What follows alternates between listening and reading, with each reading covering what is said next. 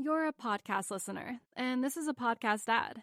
Reach great listeners like yourself with podcast advertising from Libsyn Ads. Choose from hundreds of top podcasts offering host endorsements, or run a reproduced ad like this one across thousands of shows to reach your target audience with Libsyn Ads. Go to libsynads.com now. That's LIBSYN ads.com.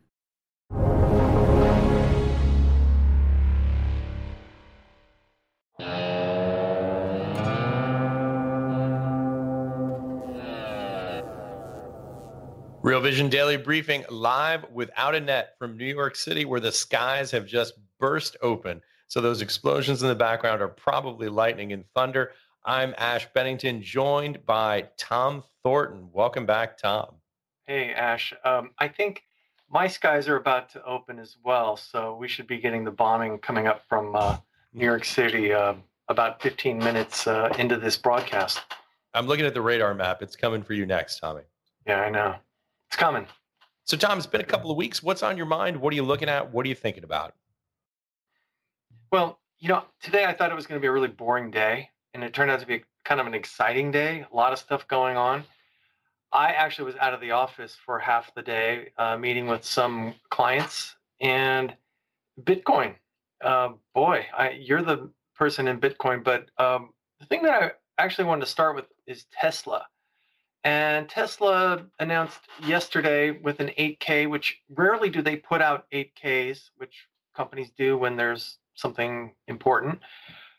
They announced that one of their top executives, there's 4 executives on their website, now there's 3. This guy was responsible for supply chains. He was instrumental in Model 3 production, Model Y production, and recently in the last 3 months, he was the head of the semi production, which I don't know if that's really in production, but we'll see if that ever hits the road. We've seen 2 semis. They paint them different colors to make it look like there's a bunch of them. But regardless of that, the stock went up on news that the China monthly sales in May were not as bad as previously reported by another Chinese website. So that's good. It went up and it went right back down. And I think it's also because Bitcoin, which I think Elon paid around $35,000, or that was the realm of when he was a buyer of $1.5 billion of Bitcoin. Now it's under that. So last quarter, they said that they made $100 million on Bitcoin trading because they sold 10% of what they had. Now, last week or this weekend, he hinted in some meme that he might have broken up with Bitcoin. And people are thinking maybe he's sold. And the character Max Kaiser, is that who it is? Yep. Yeah, he has very strong words starting with F, Elon. I saw his Miami appearance, and I have to say I was really amused by all of that. It was good, but I think that Tesla's quarter, just to get back to this, is going to be tough. There's a semi shortage. They haven't really acknowledged it. The Model S, which they have talked about, they said it was already in production in Q1. I don't know if it's in production yet. They canceled the Plaid Plus with the long range, which is a negative because that was something Elon was touting, and that was also going to be the same battery pack in the Roadster, and God knows when that's going to come out. So I think their quarter is going to be pretty tough, and they also, one thing everybody should remember is they've really made their quarters on the regulatory emissions credits and that Bitcoin. So they're going to have less regulatory credits. It's coming. Do you hear that? I hear it. No metal around me. I'm not doing this outside. Here I am, Tom Thornton, reporting from Greenwich, Connecticut. No, not a... Hands off the mouse, Tom, if it comes too close. Yeah. Good point. So anyway, I think that those emissions credits are going to start winding down. Stellantis, which is the Renault, Peugeot, Fiat, who else was thrown into that mix? They have said that they're not going to need to buy the credits in the future because they have more EVs coming out. And so I think it's going to be a little tough. Elon's running into trouble in Berlin.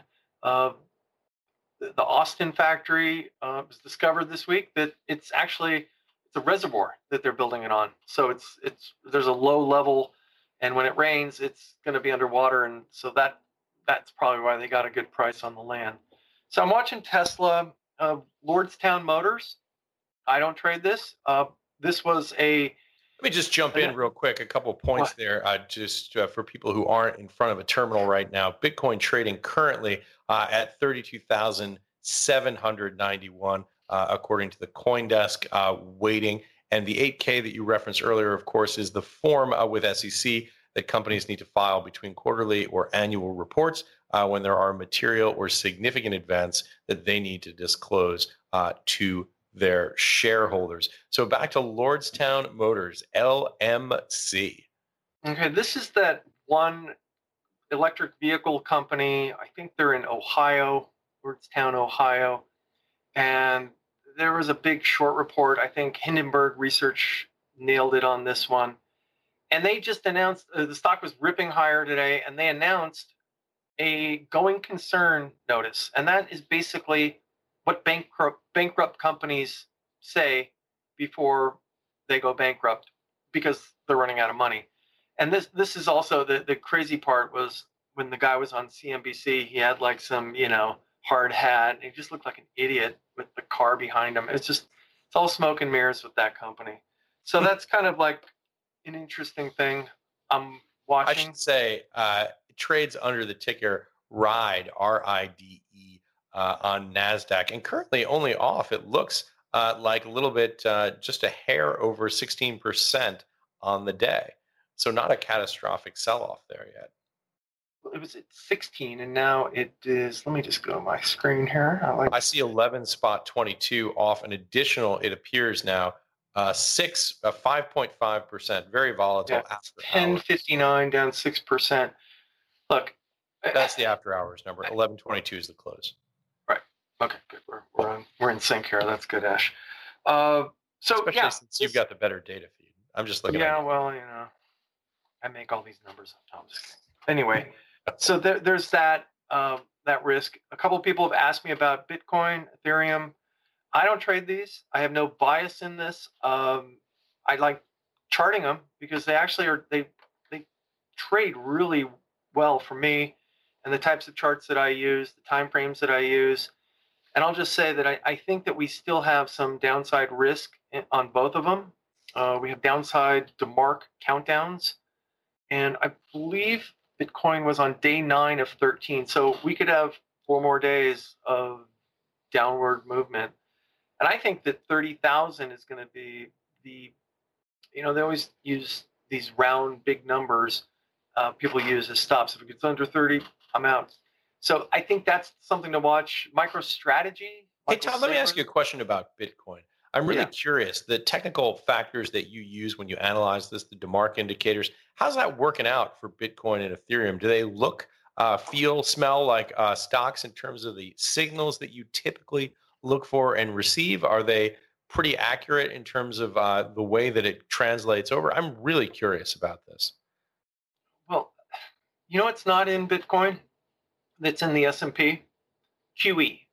So when I look at the way the U.S. markets trade and a lot of stocks, I can see QE. I can see money coming in, liquidity getting pumped in, and that's why we rarely see much more than a 5% correction because there's so much liquidity coming in. So a lot of times I look at commodities, I've got currencies, and those trade really well with the DeMark indicators, and you do get rather good signals on the downside and upside. So I've had a lot of buy signals with Bitcoin over the years. I've also had very good sell signals.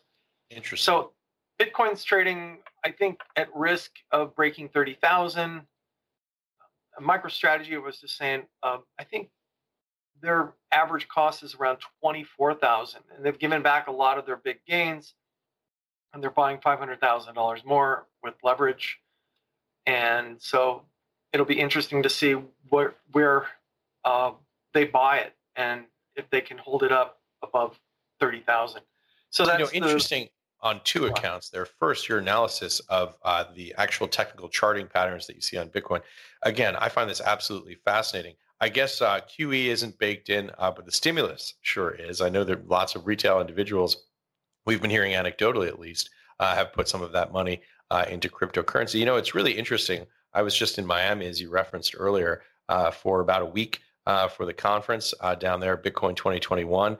And, a whole series of takeaways. But one of the most interesting things for me, or two of them, I should say, and I mentioned this with Ed yesterday on the show, is something we did not see in 2021, but we did see this time, which was a lot of traditional financial market, macro, capital market investors. You could always tell because they were the guys wearing the golf shirts with the sport coats over it when the crypto kids were in their cool t-shirts and hanging out. But it was really interesting to see a lot of folks with gray hair and looking like very serious investors. A couple of probably names that people would know who I spotted wandering around.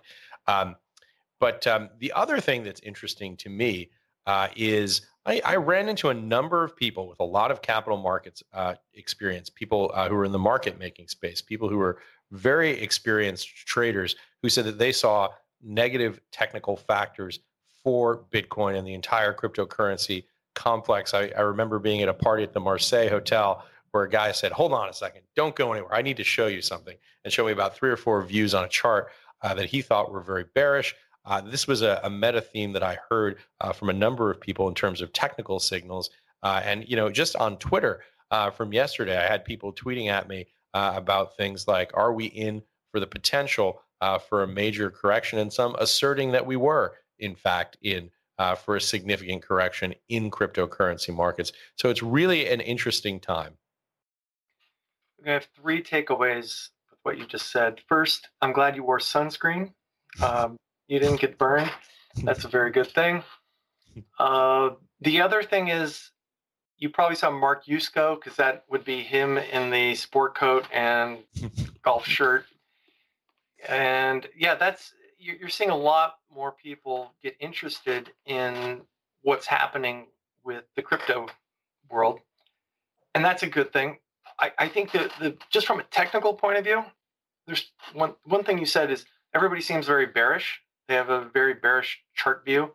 That actually gets me a little bit more like, okay, maybe I'll take the other side of that.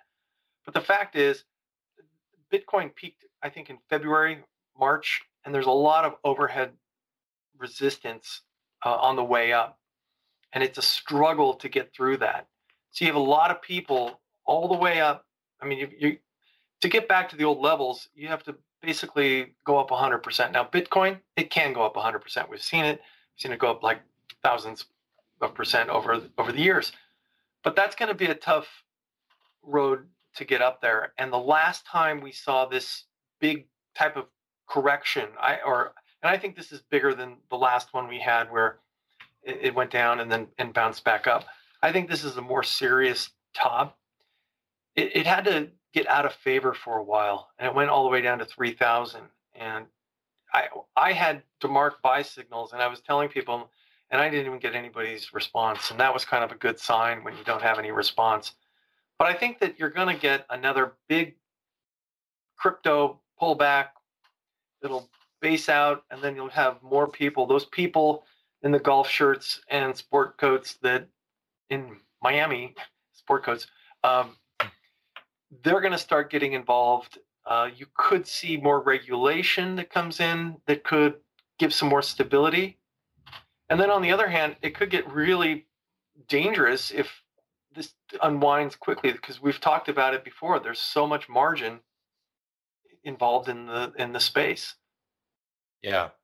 Let me ask you something, Tom, that I've been very curious about. One of the interesting things about Bitcoin, obviously right now we're significantly off the highs. Looks like around 63,340 and change going back to April 15th on tax day. I'm curious, when you look at this chart, or the traditional tax day, I should say, since we didn't do it on that day this year. But when you look back at the chart, I mean, the interesting thing for me, we're trading now I look at the live feed here, 33,180. We're still slightly positive on the year. If you bought Bitcoin on January 1st, you bought in at around 29,000. Now that's cold comfort if you bought near the top at 63,000. But I'm curious, Tom, how you factor that calculus in when you see something that's nearly doubled, and then you see these, obviously this retracement in the price. How do you think about that, and how do you factor in the dramatic rise that we've seen in the last, almost bang on exactly 6 months here? Okay, well, I'll discuss it like someone that manages money for a firm or a hedge fund, or not really for myself. It was a lot of people that can say, "Oh, I'm long term. I'm not selling. It's fine. I expect this type of pullback." A 50% pullback, though, if you're managing money for a fund, is really devastating and job ending for a lot of people. Yeah. Unless you risk manage it and find some other ways to hedge that out. So that's a difficult situation that people get into. And I personally, I would be devastated if I had such gains. Let's say I bought it at 10,000 and it went to 60,000 and now it's back to 30,000. I'd have some serious regret. And that's an emotion that we all have as investors, and we have it, we deal with it. We try to remember these things the next time so we can move some money around. And I keep telling people, and we talked about it last time, yeah, you could hold this and you could say it's going to go up forever, and I'm not worried about it. I'll buy more. But there's also that risk that it may not go up again. It may never go up again. That's any asset could do that. So you just have to maintain and keep trading around it, take profits when you have them, reinvest on dips, stop out of some if you're losing money on certain places. You just have to stay fluid with it. And I think people are learning that. And I actually, I don't know if you noticed, I got my hair cut today. I got pulled over by the police in Greenwich. They said, you got to get a haircut. So they do that here. I got a haircut, and the guy that cuts my hair, he was asking me about, crypto, Bitcoin, and he was holding. He's like, I'm holding, it's fine. He also cuts hair for a very significant hedge fund manager that we all know that lives in Greenwich as well. So, and he doesn't have they all live in Greenwich. No, they don't. No, they don't. But anyway, we were talking about that. But yeah, sorry. Okay. What else are we talking about? Listen, 50%, a 50% pullback.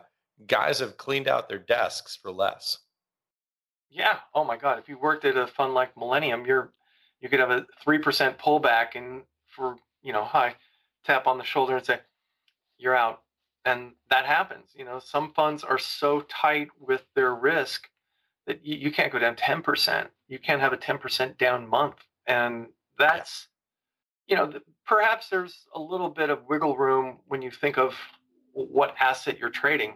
And this is a very volatile asset. So maybe there's a little bit more, wiggle room for risk management for some funds. But I still think that this is a very serious pullback. And, we could have another lower high bounce, which I thought we were getting last week. But, there's so much leverage in the system right now. And a lot of people, remember 2017, it was straight up and then straight down. This has been like sideways for 3 or 4 months. Yeah. And then that's a lot of people that got into it thinking, it's going to 100,000 or a million or whatever.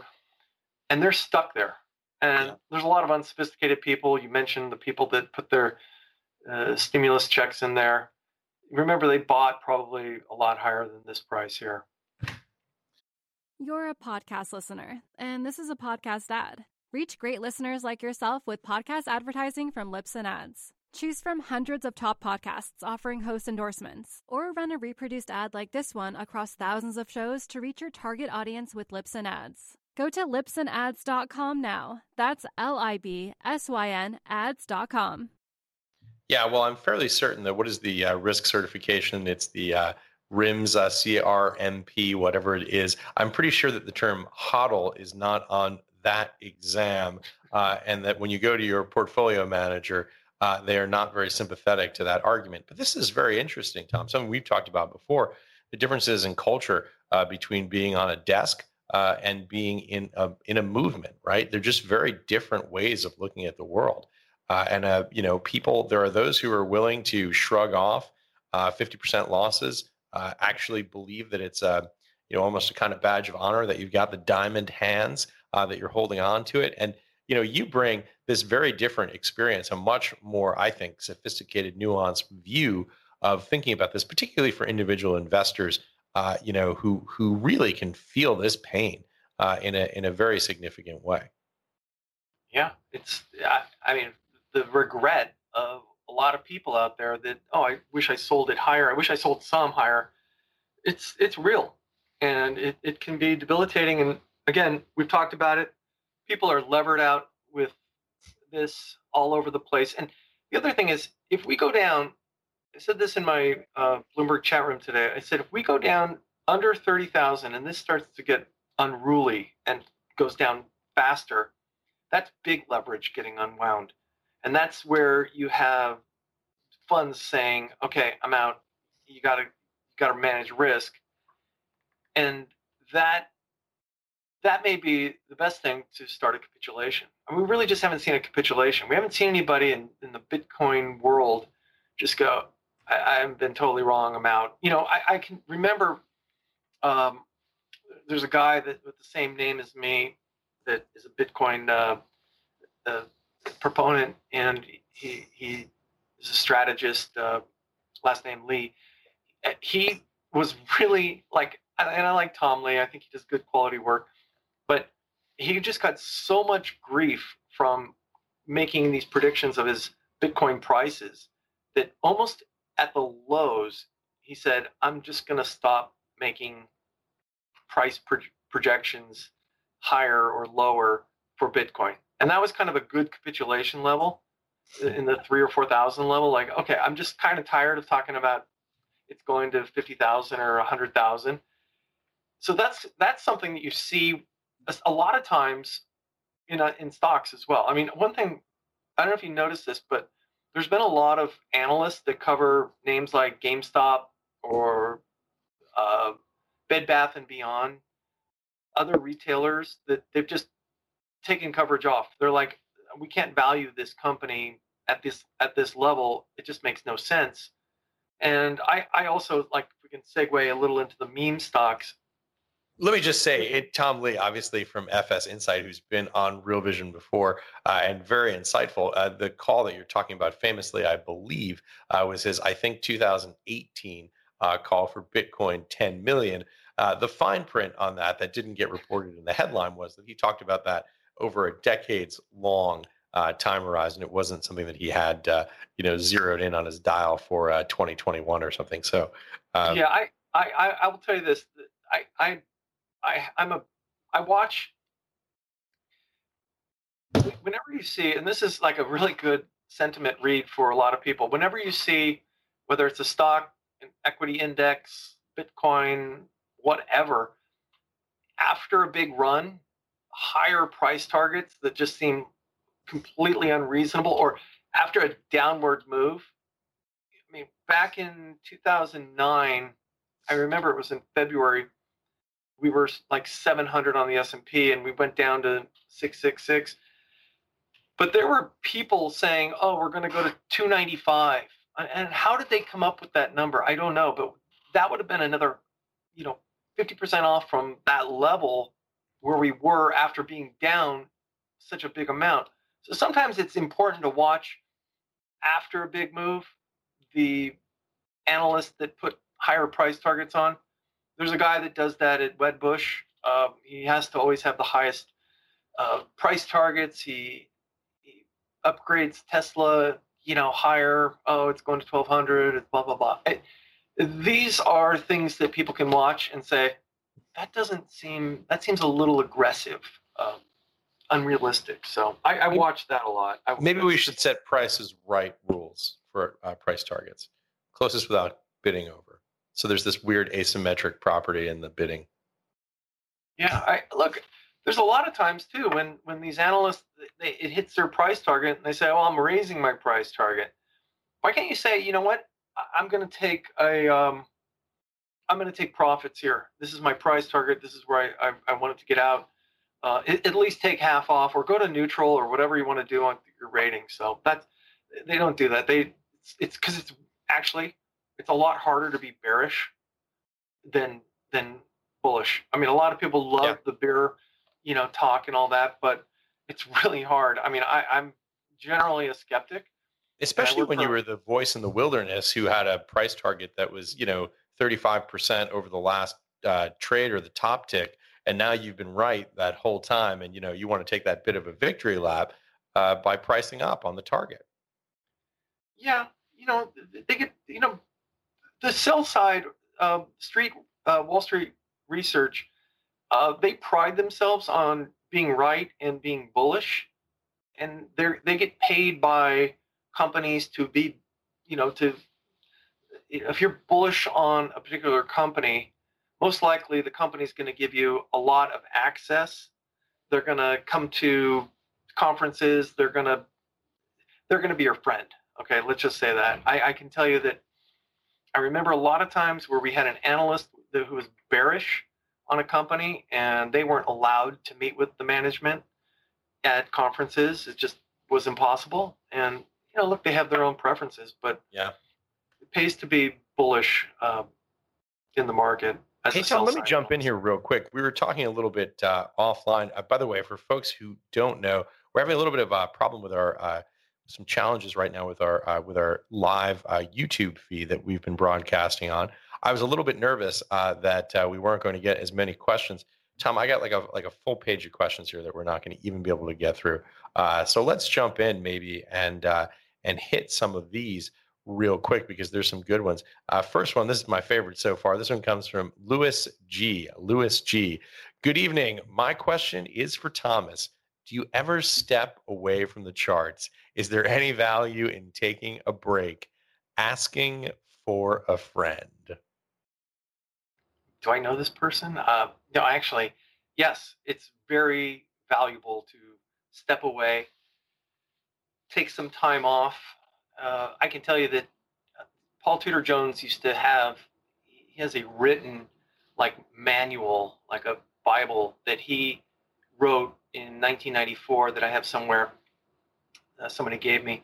And basically, if a trader or an analyst was having a period of poor performance and just couldn't get in sync with the market, he told him, go home, take 2 or 3 days off, clear your head, come back and be refocused and think, don't get into your, don't get in your computer, go play golf, come back.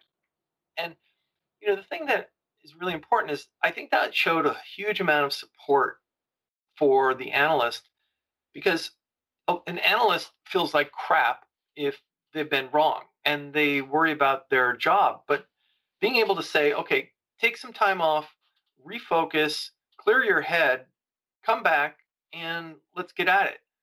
That helps. That, you got to have a mental download or break from the markets. And I fully appreciate that. And I will say it's been hard at times for me to step away just because I'm such a market addict, but it does really pay off. It does pay off. Yeah.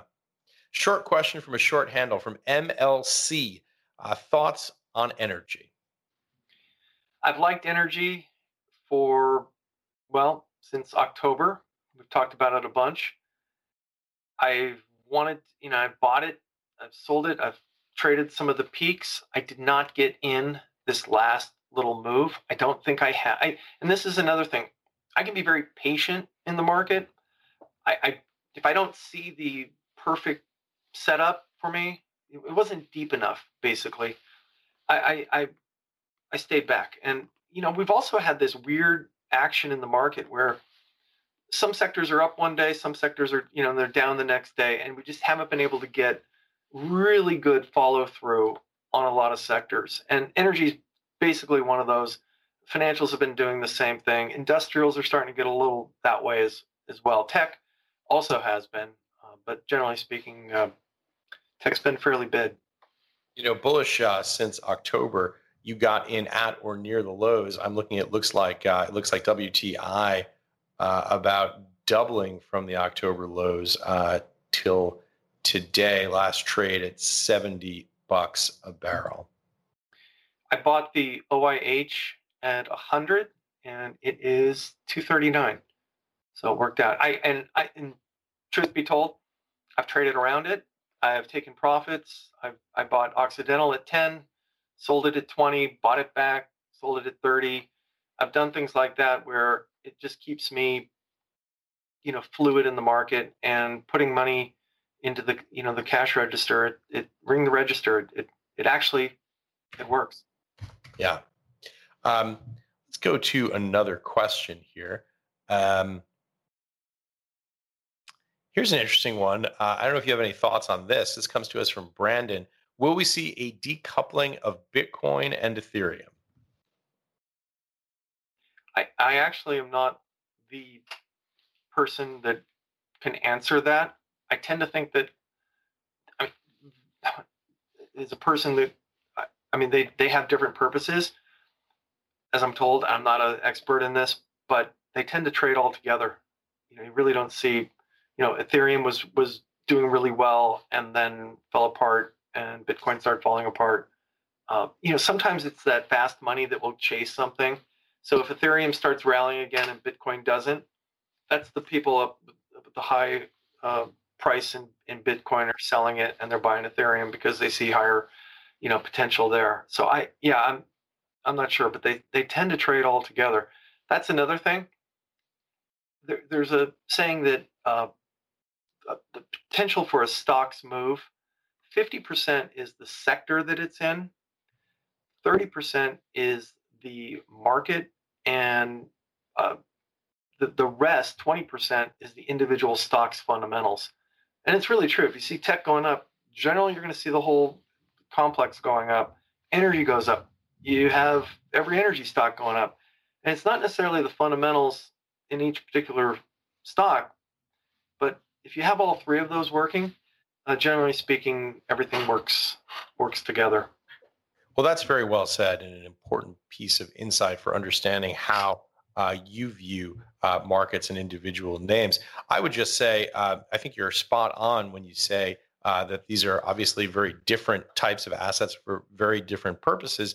But I would say, look, they've already seemed to decouple. We were saying earlier, Bitcoin about flat on the year. Looking back, Jan 1 on Ethereum, you could have bought in at 730. And if you'd gone back, you'd gone back to October, it had basically doubled again. So here we are trading at 2,543. So that's like 3.33333 times, profit in since the beginning of the year here in the 6 months. You basically tripled your money if you stayed in. Obviously, it went at peak. It was, I think it cracked 4,041.32, 4,132 on May 11 on Ethereum. So there's already been a decoupling. I guess the question now is that fully priced? Do you see it going forward? Open question.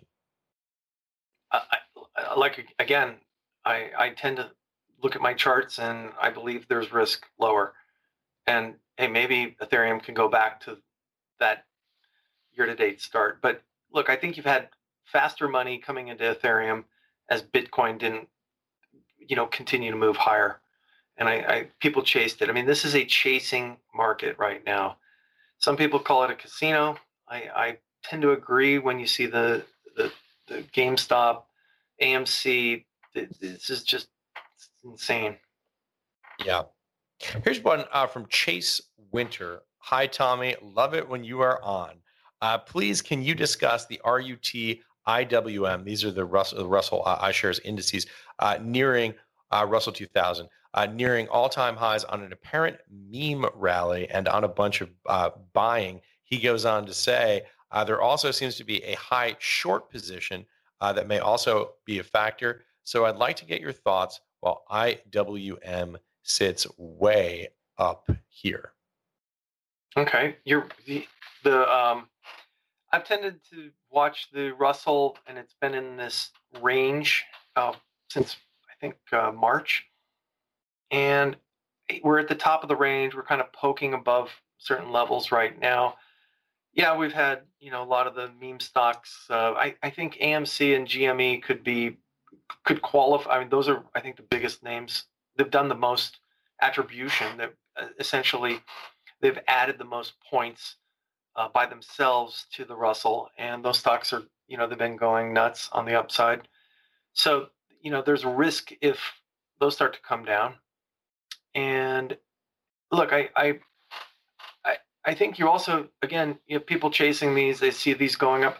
Somebody told me that the AMC and GME could qualify for the Russell 1000 growth, and that seems interesting.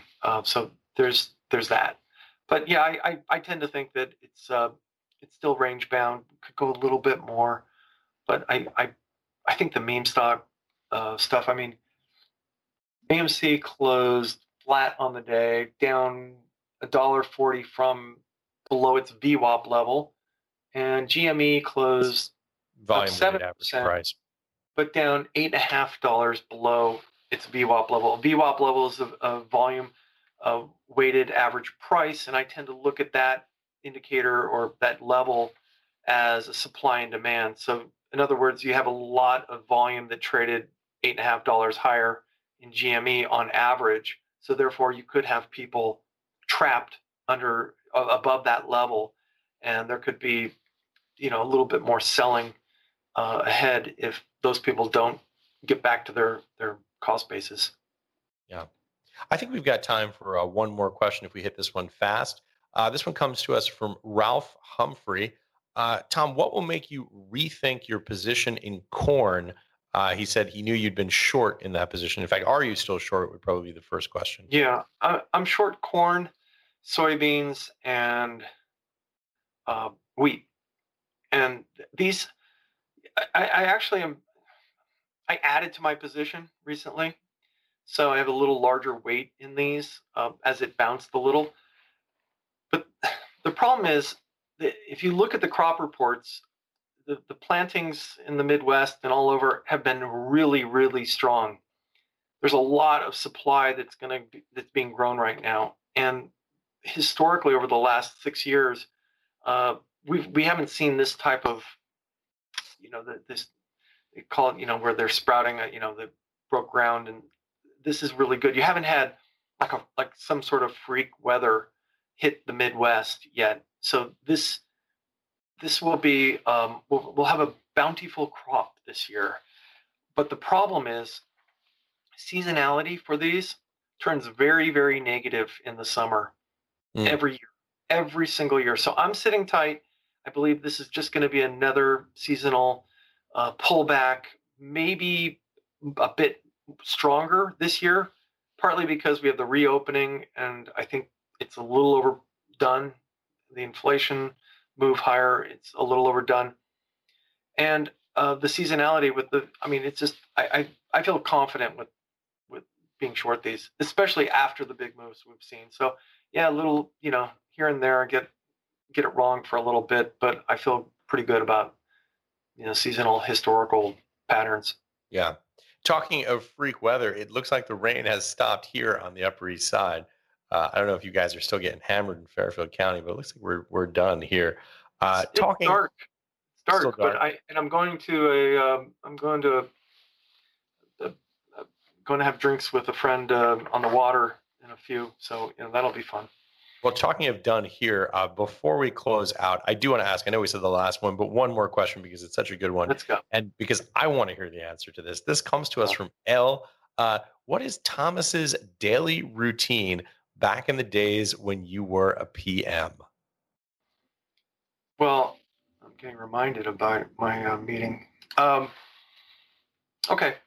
Actually, I was more of a senior trader on our desk, and I reported to 2 PMs. And so I'd get in at 5:30, 5:45 every morning. I'd be on the in my car, I was on my phone to a derivatives trader in London, either Bear Stearns or Morgan Stanley or Lehman, Goldman. I'd talk to my Goldman derivative trader. The derivative traders, they know where all the bodies are buried, and they were the ones that know the gamma exposures of where the market is, and they gave you some good option flows and things like that. So I'd start there. I'd start compiling every upgrade, downgrade of what's happening. I'd look at charts. I'd run screens with my DeMark indicators of everything in our portfolio because I had it all segregated so I can look at, buys and sells each day. As upgrades came in or downgrades, I would forward those to our email strings, research at blah, blah, blah, or technology at blah, blah, blah, industrials at blah, blah, blah. And we'd also rate the signal. So if Goldman Sachs downgraded Apple, for example, that would be a 3, right? If there was just some sort of price raise from Wedbush, it would be a 1. So we'd look at the 3s where they're very actionable.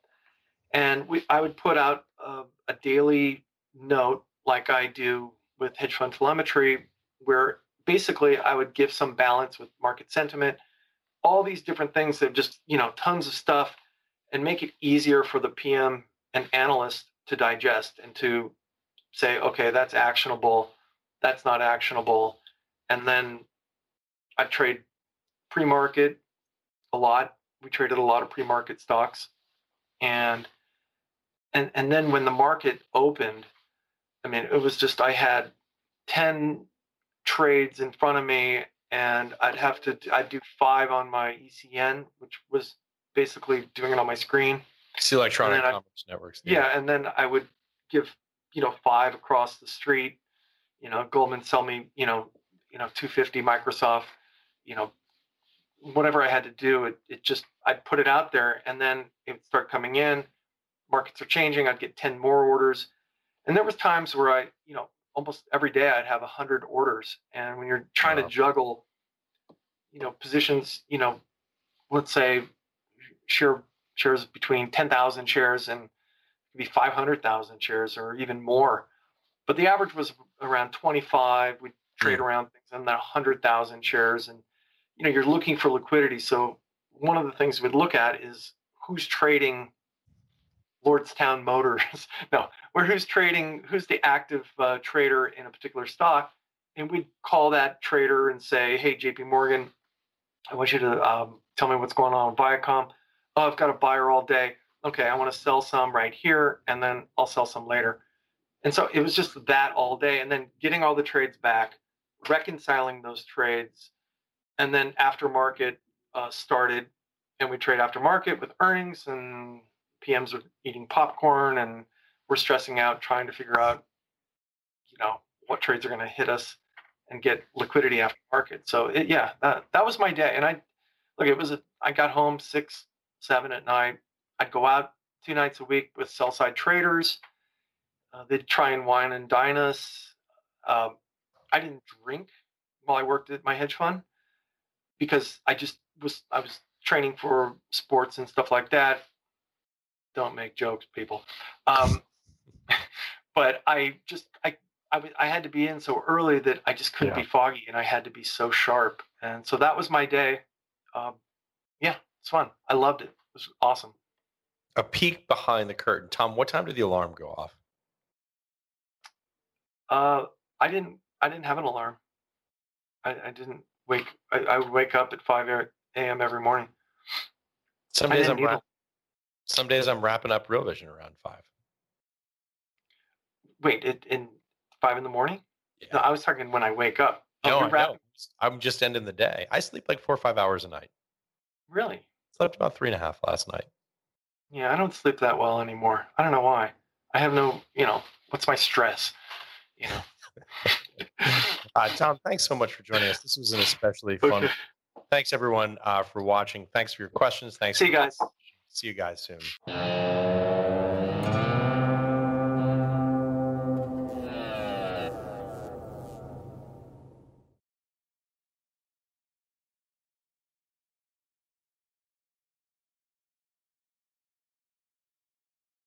You're a podcast listener, and this is a podcast ad. Reach great listeners like yourself with podcast advertising from Libsyn Ads. Choose from hundreds of top podcasts offering host endorsements, or run a reproduced ad like this one across thousands of shows to reach your target audience with Libsyn Ads. Go to libsynads.com now. That's LIBSYN ads.com.